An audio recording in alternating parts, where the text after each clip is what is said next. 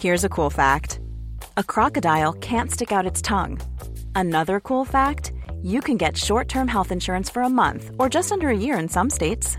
United Healthcare short-term insurance plans are designed for people who are between jobs, coming off their parents' plan, or turning a side hustle into a full-time gig. Underwritten by Golden Rule Insurance Company, they offer flexible, budget-friendly coverage with access to a nationwide network of doctors and hospitals. Get more cool facts about United Healthcare short-term plans at uh1.com. Hey there, it's Michelle Norris. I'm host of a podcast called Your Mama's Kitchen. When I travel, I'm usually looking for a way to find a taste of home when I'm not at home. And one of the things I love to do when I am at home is entertain. And Airbnb allows me to do that. When I was in California recently, I rented a house that had a great kitchen. And when we were sitting around the table, we were all thinking, we're in someone else's house. Someone could be in all of our homes as well. If you have a home, but you're not always at home, you have an Airbnb. Your home might be worth more than you think. Find out how much at airbnb.com/host.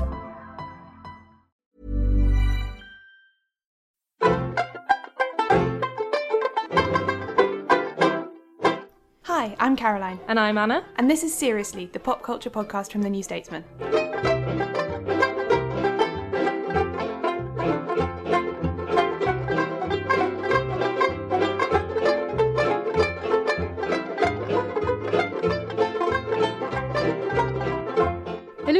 Hello. Welcome back to Seriously. We've just had a lovely bank holiday weekend. Caroline, did you get up to anything particularly fun in your bank holiday weekend? I did, and also a bit pop culture-y. I went to the Brief Encounter Museum. Oh my god, that is so you. I know. So it's in a place called Carnforth, which is where they filmed Brief Encounter in 1945. It's actually at the station, like it's on the platform. Yeah. It's in the old refreshment waiting room bit. They have a David Lean exhibition, so with photos and stuff from all of his films.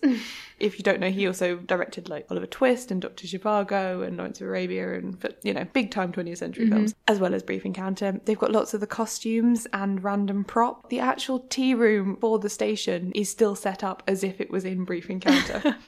Oh my god, that's so great. The original like metal till where you have to press the levers and all that kind of stuff. How adorable. Yeah, it's generally great. Also, they have a room set up like a tiny cinema with about 6 seats in it where you can just watch Brief Encounter. They just run it constantly on a loop. So we watched about 20 minutes of Brief Encounter somewhere in the middle. Yeah, it's really, really good and I can't recommend it highly enough. My only understanding of Brief Encounter is through A, the History Boys, and B, that Victoria Wood sketch where she goes to the station to buy, what did she say? Like, I went to the station to buy my usual coconut and pineapple or something. Yes, and she gets some mince pie in her eye, because the thing in Brief Encounter is that it's two people who get trains in opposite directions on the same day. She gets a bit of grit in her eye from a steam train dashing past, and he helps her. So that's why Victoria Wood like slams a mince pie in her eyes. Oh no, there's a pie in my eye. Makes sense. Yeah, exactly. It works perfectly. But actually, having rewatched the film after seeing that Victoria Wood sketch again, Celia Imrie's character in the sketch is bang on. Really? It's almost uncanny how just she says the same lines as in the film. Oh, brilliant. That's so good. If anyone hasn't seen that sketch, we'll link to it because we'll it is put excellent. It in the show notes. We've had some emails as usual. I've had a lovely one from Georgia here who basically said that she is on the industry part of her degree, which I guess is like placements. Yeah. And so she's been a little bit lonely, so she's been listening to Seriously lots and lots. She says it's given her new things to listen to and watch in the evenings to distract her, Outlander in particular, and then she's done like a heart eyes emoji. So I'm so glad the Outlander love is just being shared. Incidentally, the second series of Outlander has started. I have not watched any of it, but anyone who is watching it, can you tell me if I should? Oh my god, one thing that suggests that you probably should is that Channing Tatum and his wife Jenna Dewan's Instagrams, they've like been doing loads of Instagrams in the last couple of days of them in some like nice, crumbly, rural, period looking place and in like nice dresses and suits, and the caption Channing Tatum but was just, we've been watching a lot of Outlander recently. Oh, wow, Made me okay. chuckle. Because, yes, the trailer for the second series, I think Jamie and Claire go to France. They possibly go to maybe the Jacobite court in exile because, yeah, basically they've made Sam What's-His-Face brush his hair and wear a kind of suit jacket with his kilt. Oh, brill. Okay, well, yeah, that's the kind of the biggest recommend you could get for something like that, I think, is if it comes via Channing Tatum's Instagram. Georgia also says, have you guys ever watched Green Wing? Which, yes. Yes, I bloody love Green Wing. We love Green Wing. I moved house the other week and almost the first thing I did after I'd unpacked everything was watch Green Wing. Really? Yeah. Aww. I don't know why, but I just felt really strongly like it would be a nice thing to do on my first night in a new house. So good that it's still in the DVD rota. So maybe we'll do that in more detail sometime soon. Yeah, we've also had an email from Catherine, who has a similar story to Georgia, actually. She said, your podcast is what kept me going while I lived in Midwest America last year and needed a dose of British telly and feminism. And now this is the bit that I loved about this email. I got introduced to it by my dad, who is completely obsessed. So apparently you have a demographic in the 50-year-old Blairite man. So, oh my god, hi Catherine's dad. Did she say his name? No, she doesn't. So yeah, hello Catherine's dad. Thank you very much for being really good at recommending podcasts to your daughter. We really appreciate it. My own dad doesn't listen to this, but I'm glad Catherine's dad does. Also, shout out to all the Blairite men out there. Yeah, we know a lot of them. Yeah. Moving on from politics, because that's just not my bag today. Catherine continues. She really wants to recommend Jane the Virgin. First series is on UK Netflix, a sitcom about a young woman who gets accidentally artificially inseminated. Yeah, I really want to watch Jane the Virgin. People have recommended it to us before, we've been meaning to, so definitely one that's on the list. Absolutely. So today, this Tuesday, the 3rd of May, is the morning of the year for me, in that it's the morning where we can look through all the pictures from the Met Gala. Yes, I love it so much. Which is one of my favourite activities. Have you had a look, click through the 130 Vogue pictures or whatever? Obviously, first thing I did when I woke up was go on the Daily Mail website and then scroll forever as I looked at pictures of people wearing really strange clothes from every conceivable angle. Did you get repetitive thumb stroke injury from just the constant scrolling? It made me wish I had a laptop with a larger screen because of all the scrolling. Any highlights, any faves? I actually really like Kristen Stewart. Yeah, really. Again, kind of boring to me. Well, they're all a bit boring. So the theme was something about the future. Like Manus ex machina or something. So basically, man v machine or whatever that means. Which everyone interpreted as wear something a bit shiny. Yeah, it was just like a sort of vague, foiled event. Yeah, so lots and lots of people in sort of silvery things, quite sci-fi-ish inspired stuff. Lots of cutaway bits. Yeah, and Kristen Stewart was wearing silver eyeshadow and some sort of cutaway bits and lots of jewellery. Yeah, and then there are always the people who are just you know what, I'm not participating in this theme, I'm just going to look really nice. Which is so dull, it's so miserable. So you get people just wearing a generically nice thing. Yeah, a long red dress or a long white dress. Like Amy Schumer was just wearing a nice red dress. Yeah, I find that go wear that any other day of your life. If you want to wear a cream silk dress with a big slit up the thigh, go to the Oscars, go to the Emmys or go wherever else. Not like these sorts of people have a shortage of red carpet events to attend. Why don't you just wear that to another whereas the Met Gala is your opportunity to wear something made of potatoes inside out. Yeah, 12 something. Fascinators. Yeah. Where else are you going to get to wear 12 Fascinators? There's a really soft place in my heart for the people who really embrace that idea. So people like Lady Gaga, who, as you said in your piece, turned up wearing dressed like a sexy microchip. She had enormous crazy platforms on as well. And I know that people are going to be like, oh yeah, sure, crazy platforms, who cares? But as in, they were probably the length of her leg over again. And she was wearing tights and a sort of, microchip style bodice, and that was it, really. Yeah. Madonna, who was seen to be mostly wearing insulation tape, from what I could tell. Yeah, she managed to cover the entirety of her body in black tape, except key areas like bum cheek, tits, those she left tastefully exposed, which I quite liked. Yeah, I'm all for all that. Yeah, Claire Danes wore a dress that sort of glowed in the dark and lit up from underneath, which I thought was quite fun. I really loved that. I think my favourite was either Solange or Lupita Nyong'o, who both wore cool colours, cool hair. It was outlandish and bizarre, but still looked really good, which I think is so difficult to do, because you either look outlandish and bizarre, I don't know, Kris Jenner was wearing enormous leather devil horns, or you look boring and tasteful. And I like it when people somehow manage to just get that brilliant intersection of the two, and those two both did that for me. And I wish more people would embrace it as the crazy wear anything you like event that it should be. Agreed. Especially the men. Yes, like you pointed out in your piece about it that Tom Hiddleston could have just been a man going to an event at any point after 1850. Yeah, it's really... I get so frustrated with it. Like, Orlando Bloom put a Tamagotchi on his lapel and he was the most outlandishly dressed man there, pretty much, apart from, like, Kanye West and, you know, other people who are more likely to do that. But yeah, men in general need to up their game. It's really boring for all of us. Come on, pull your weight. So, from those men to another man. Great seg. The first thing we're going to talk about today is Drake Views. Views is the latest album from Canadian rapper Drake. It's an abbreviation of Views from the Six, which references Drake's hometown of Toronto, but this album has been in the works for so long, he just managed to drop the From the Six, and now it's just Views. So that's his fourth studio album, which sees Drake continue with his distinctly insular, almost paranoid brand of rap music. So we've both been listening to that over the long weekend. Caroline, any immediate major thoughts? No, which I think is not a good thing on having spent some time with a new album. My main takeaway from this album is that Drake is okay. Well, it was a very Drakey album. I think it, like, represents a lot of what Drake's about, which is this sort of weirdly emotional... Well, I don't want to say weirdly, because a lot of rap music is emotional, but this sort of self-aware, emotional, analytical, paranoid level of emotion that is really self-referential and weird. One of my friends always says that Drake sounds like he writes all his songs while he's in the toilet in the nightclub, which I think is the best way to describe it. It's like 4 a.m. and he's absolutely miserable and he's, like, running over the night's events in his mind to, like, a weird paranoid extent because he's, like, had too much to drink and too much to smoke. And that's definitely what this album did, but to such an extent it was so sort of like Drake squared that it became a little bit monotonous, maybe. Yes, I think that's fair. I also felt like quite a lot of the songs were too long in the sense that by the time the first idea in the song had come back round and we were at like 4.5 minutes and there was still a minute to go, I was kind of thinking, I've heard this idea now, next one. And I think that feeling is exacerbated when, as you say, there's a lot of similarity between all the songs on the album.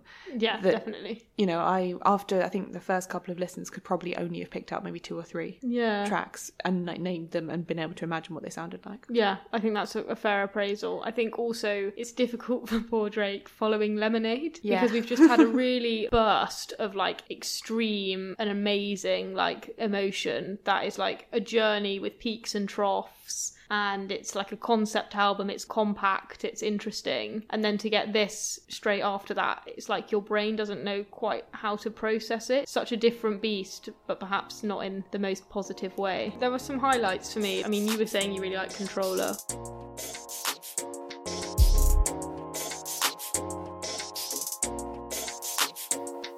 Right.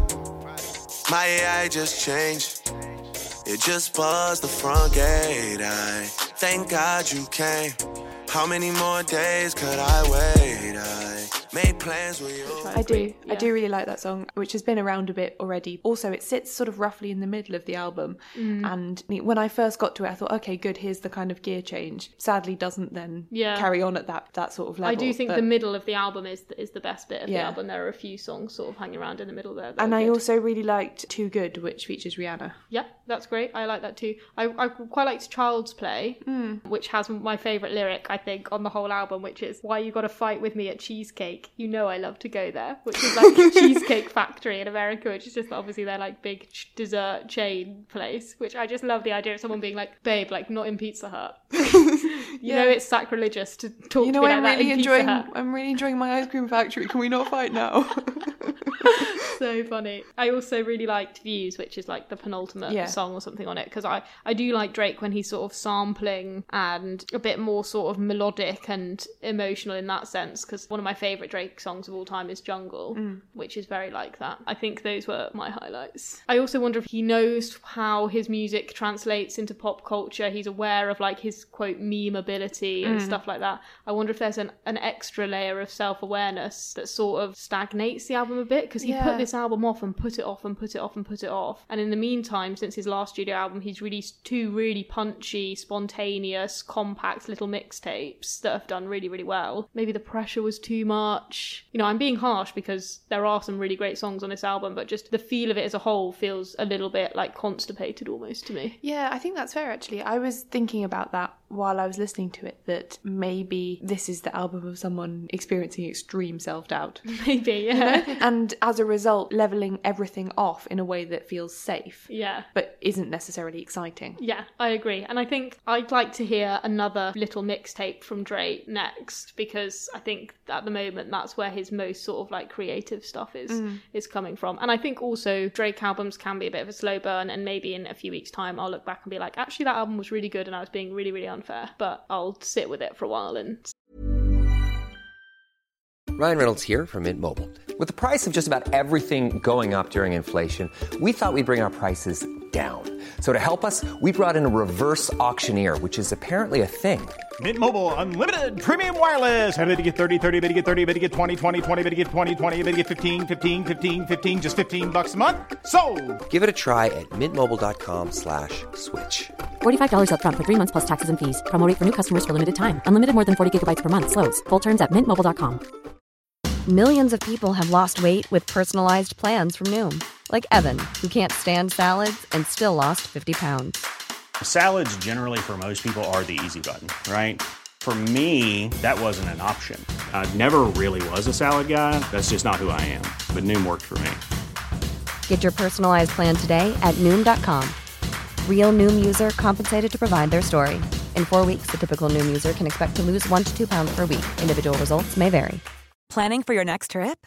Elevate your travel style with Quince. Quince has all the jet-setting essentials you'll want for your next getaway, like European linen, premium luggage options, buttery soft Italian leather bags, and so much more. And is all priced at 50 to 80% less than similar brands.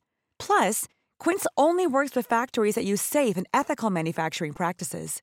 Pack your bags with high-quality essentials you'll be wearing for vacations to come with Quince. Go to quince.com/pack for free shipping and 365-day returns. See how we go. Question is, will I ever leave you?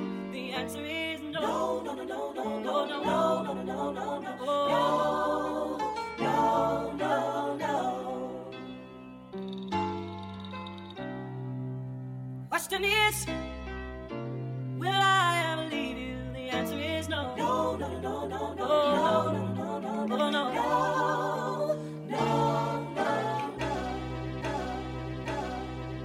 Yeah, you feel the pressure, man, I know the pressure. And my wifey is a spice like I'm David Beckham. A lot of pent-up aggression coming out of my section. OVO on me. Now we're going to talk about Witless, which is a BBC Three comedy drama about two flatmates who witness a gang-related shooting and taken into a witness protection programme in Swindon. Hi. We'd like to register as new patients. Because we've just moved here with our jobs from a different area to this one. Okay, well, let's get you on the system. Who wants to go first? My name is Sarah Penn. I live at 39 Woodbridge Court. I work in the public sector. Fine. And, can I get your NHS number? 7. 7. Is that another 7 or... It stars Terry Howard, who you might also have seen in the BBC Three show Him and Her, and Zoe Boyle, aka Lavinia's wife from Downton Abbey. Oh, yeah. Oh, well done. Were you not just thinking that the whole time? No, I was like, but poor now Lavinia you say that. with the Spanish flu. Yeah. Well, she was like literally there for like an episode and then like died tragically, and everyone was like, okay, great.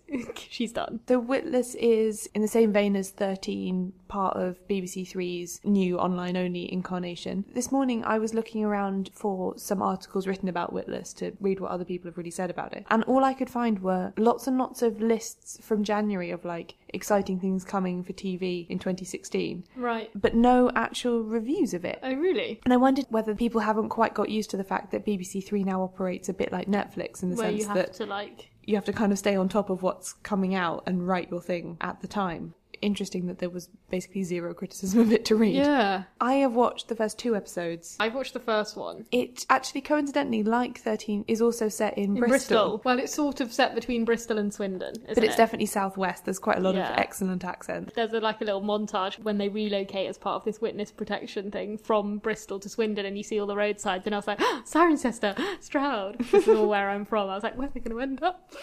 Yeah, Swindon, not the most exciting of places. There's also, I think, an interesting twist on, you know, a fairly well done dynamic of two good female friends. Something drastic happens to them, they have to cope, which is, I think there's a kind of class dimension to it. Definitely. In that I think Kerry Howard's character, whose sort of new name is Lisa, is definitely supposed to be kind of, I think, probably less educated and a bit lower class than Zoe Boyle's character. Yeah, there are lots of little flags about that. Like, she keeps going on about a BTEC that she's got, which, like, when I was at school, like, if you had a BTEC, it was because you weren't, like, academic or middle class enough to have... you do them instead of GCSEs. Yeah. Lavinia, as I'm going to call her, from Downton Abbey, keeps telling everyone that she works in the public sector and she leads a small team. And, that's, like, the one bit of her story she can remember. And she dresses very much in a kind of middle-class professional way. Yeah, and she's desperate, basically, to sort of cut a cord between her and Lisa because she's fed up of her. But a lot of the things that seem to irritate her seem slightly rooted in class. Like, I don't know if that's fair to say all the time, but it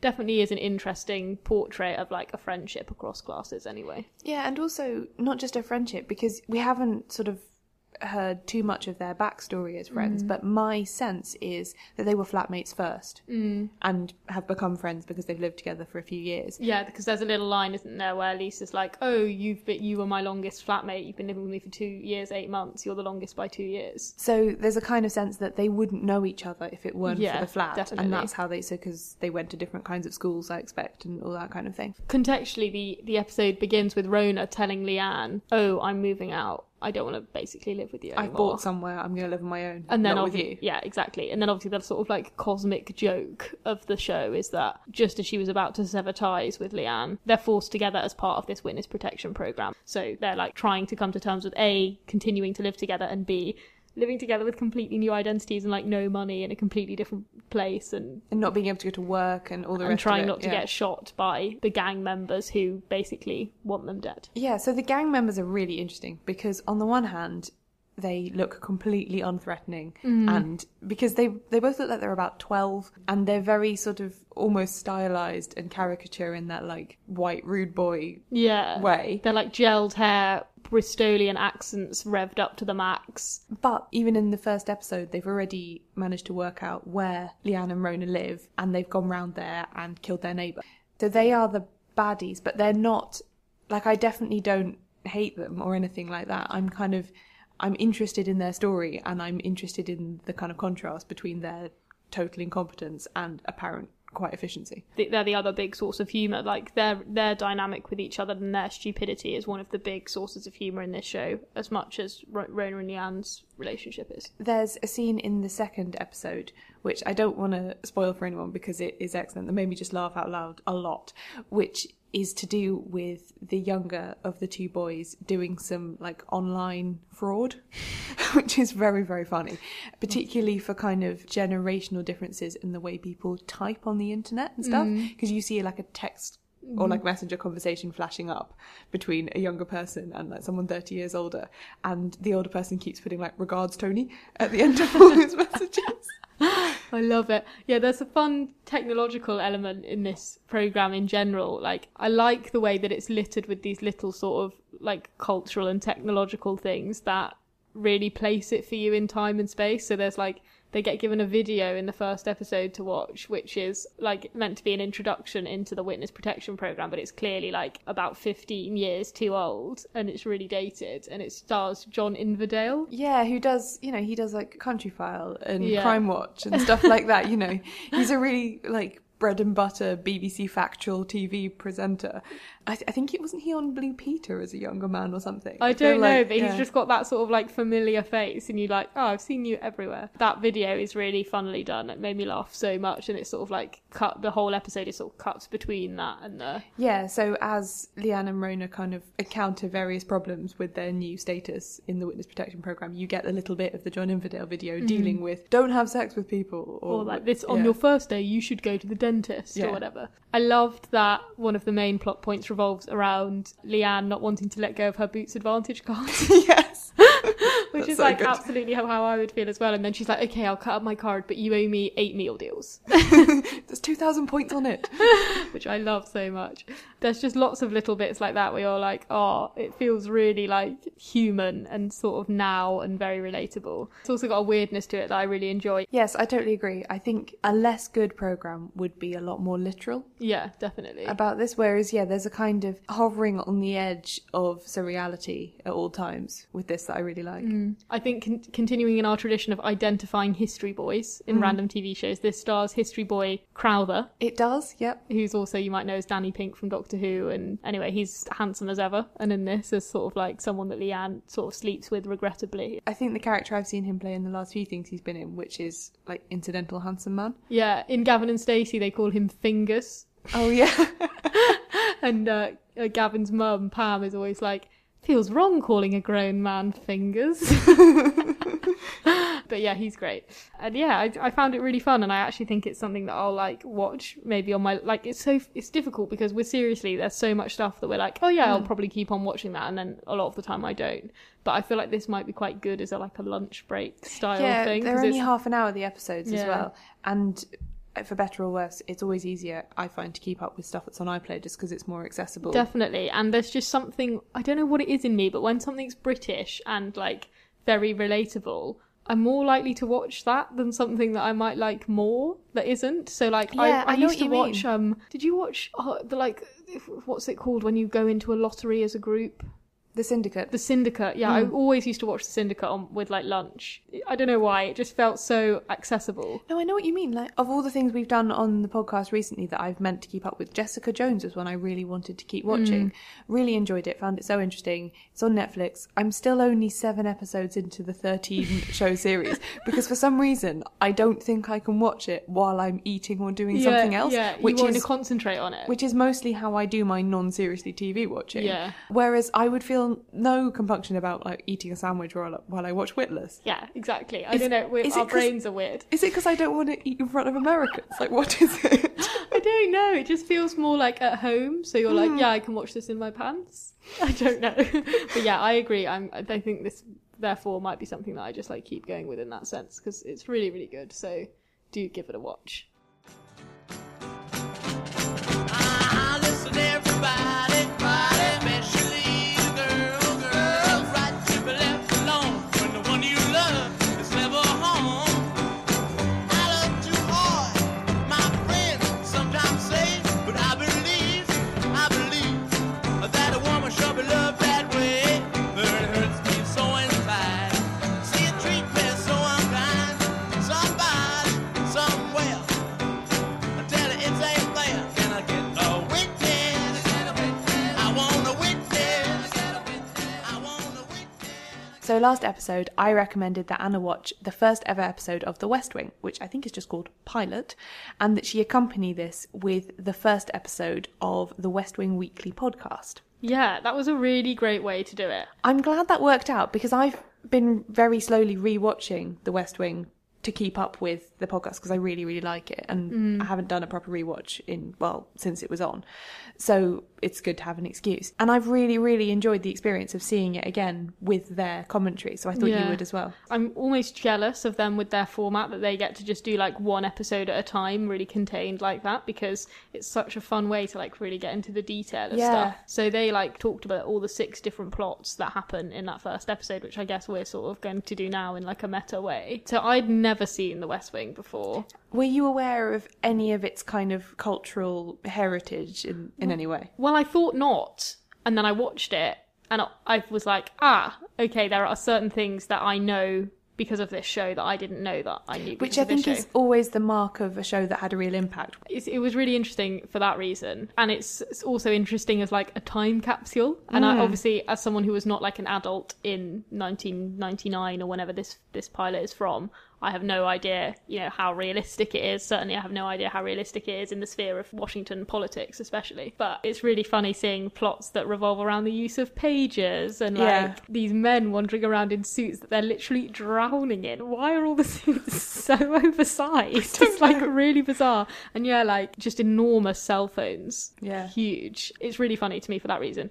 One of the first major reveals in the episode is there's this whole plot where people are talking about this guy POTUS and no one knows who he is, and like you're meant to be like, is that your mate, POTUS? And obviously watching it, I'm like, why is everyone acting like POTUS isn't a perfectly common piece of parlance? Do you know what I mean? Everyone hears POTUS and uses POTUS. Barack Obama's Twitter handle is @POTUS. Like, we know what it means. Well, the show kind of popularised exactly. it. That must this be is the thing. How it works. Yeah. Because there's this moment where she's like, oh yeah, your friend POTUS paged you, and he's like, dun dun.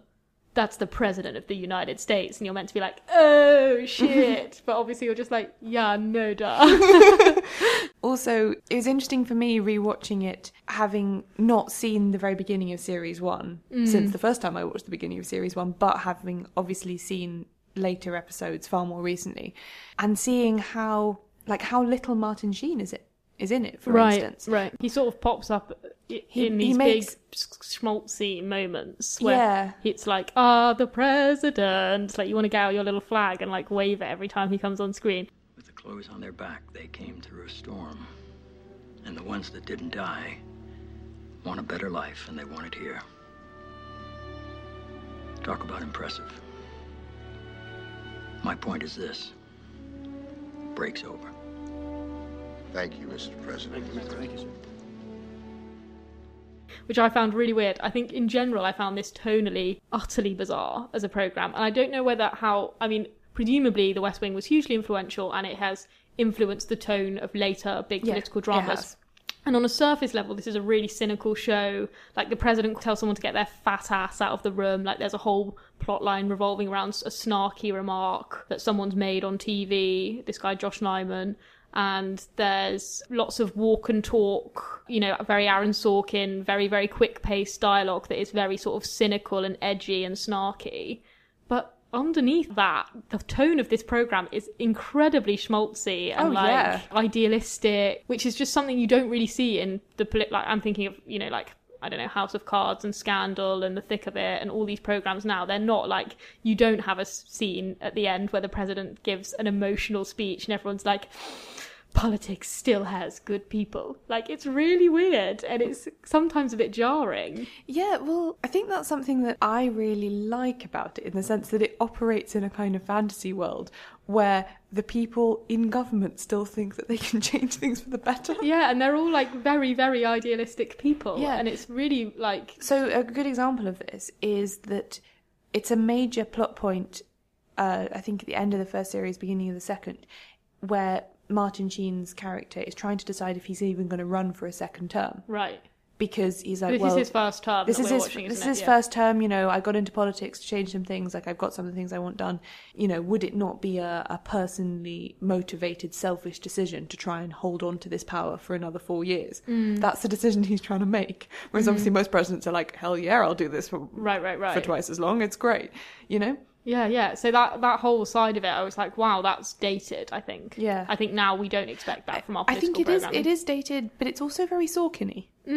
Sure. I think Aaron Sorkin is still capable in 2016 of writing a show with a sort of a strand of naive idealism that you wouldn't get anywhere else. Like, even in something like The Social Network, which is, in a sense, quite a dark film, you still get that kind of sense of like, well, Mark Zuckerberg thought he was doing a good thing. It was funny how much some stuff is dated and how other stuff feels fairly relevant still. Like, there's a whole strand in this episode about a religious group, and they come in because they want this guy Josh Lyman to apologise for his aforementioned snarky TV comment. It gets quite aggressive, this conversation, even if it's surface level polite, and then there's like some very subtle language thrown around that seems pretty anti-Semitic. And that is something that, like, obviously in British politics in the last couple of weeks has been a huge issue. But again, it was dealt with very idealistically, in that the president comes in and just like backs this Jewish guy completely and like is just like, get out of my office to these people. Yeah, there's no sense that it's part of a wider culture or anything like that. And the ultimate conclusion is that the authority and the government are on the right side. Yeah.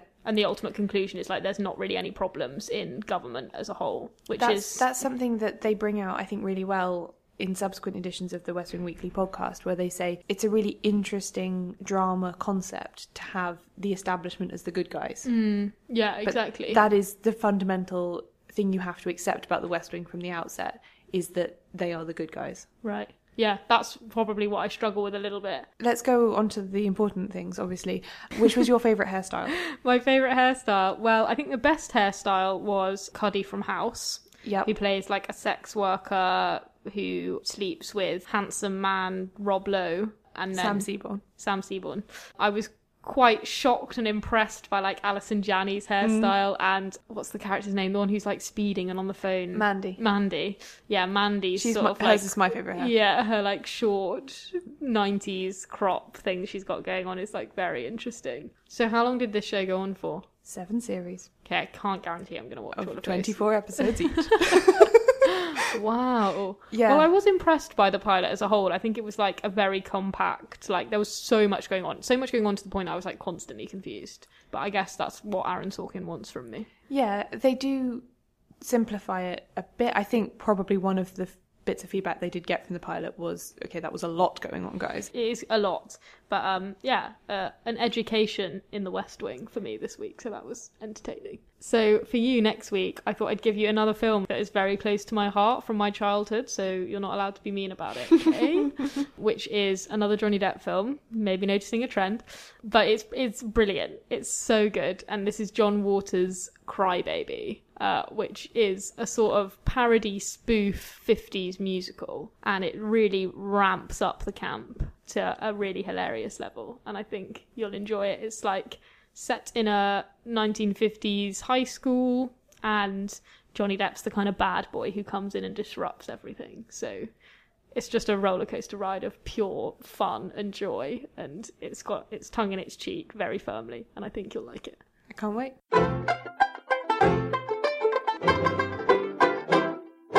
Thanks for listening to Seriously, the pop culture podcast from The New Statesman. If you enjoyed this episode, please subscribe to Seriously. All you have to do is search SRSLY in iTunes or any other podcasting app you use. While you're there, it would be really great if you could leave us an iTunes review, as it helps other people find the show. We also rely on you listeners for your recommendations, so if you want to tell us what you thought about something, or if you've got something we should watch, you can contact us on Twitter, Facebook, via email. All the details are on seriouslypodcast.com. If you like, you can also recommend us to your friends, family, neighbours, strangers. Let them know that you like the podcast and that they should be listening to it too.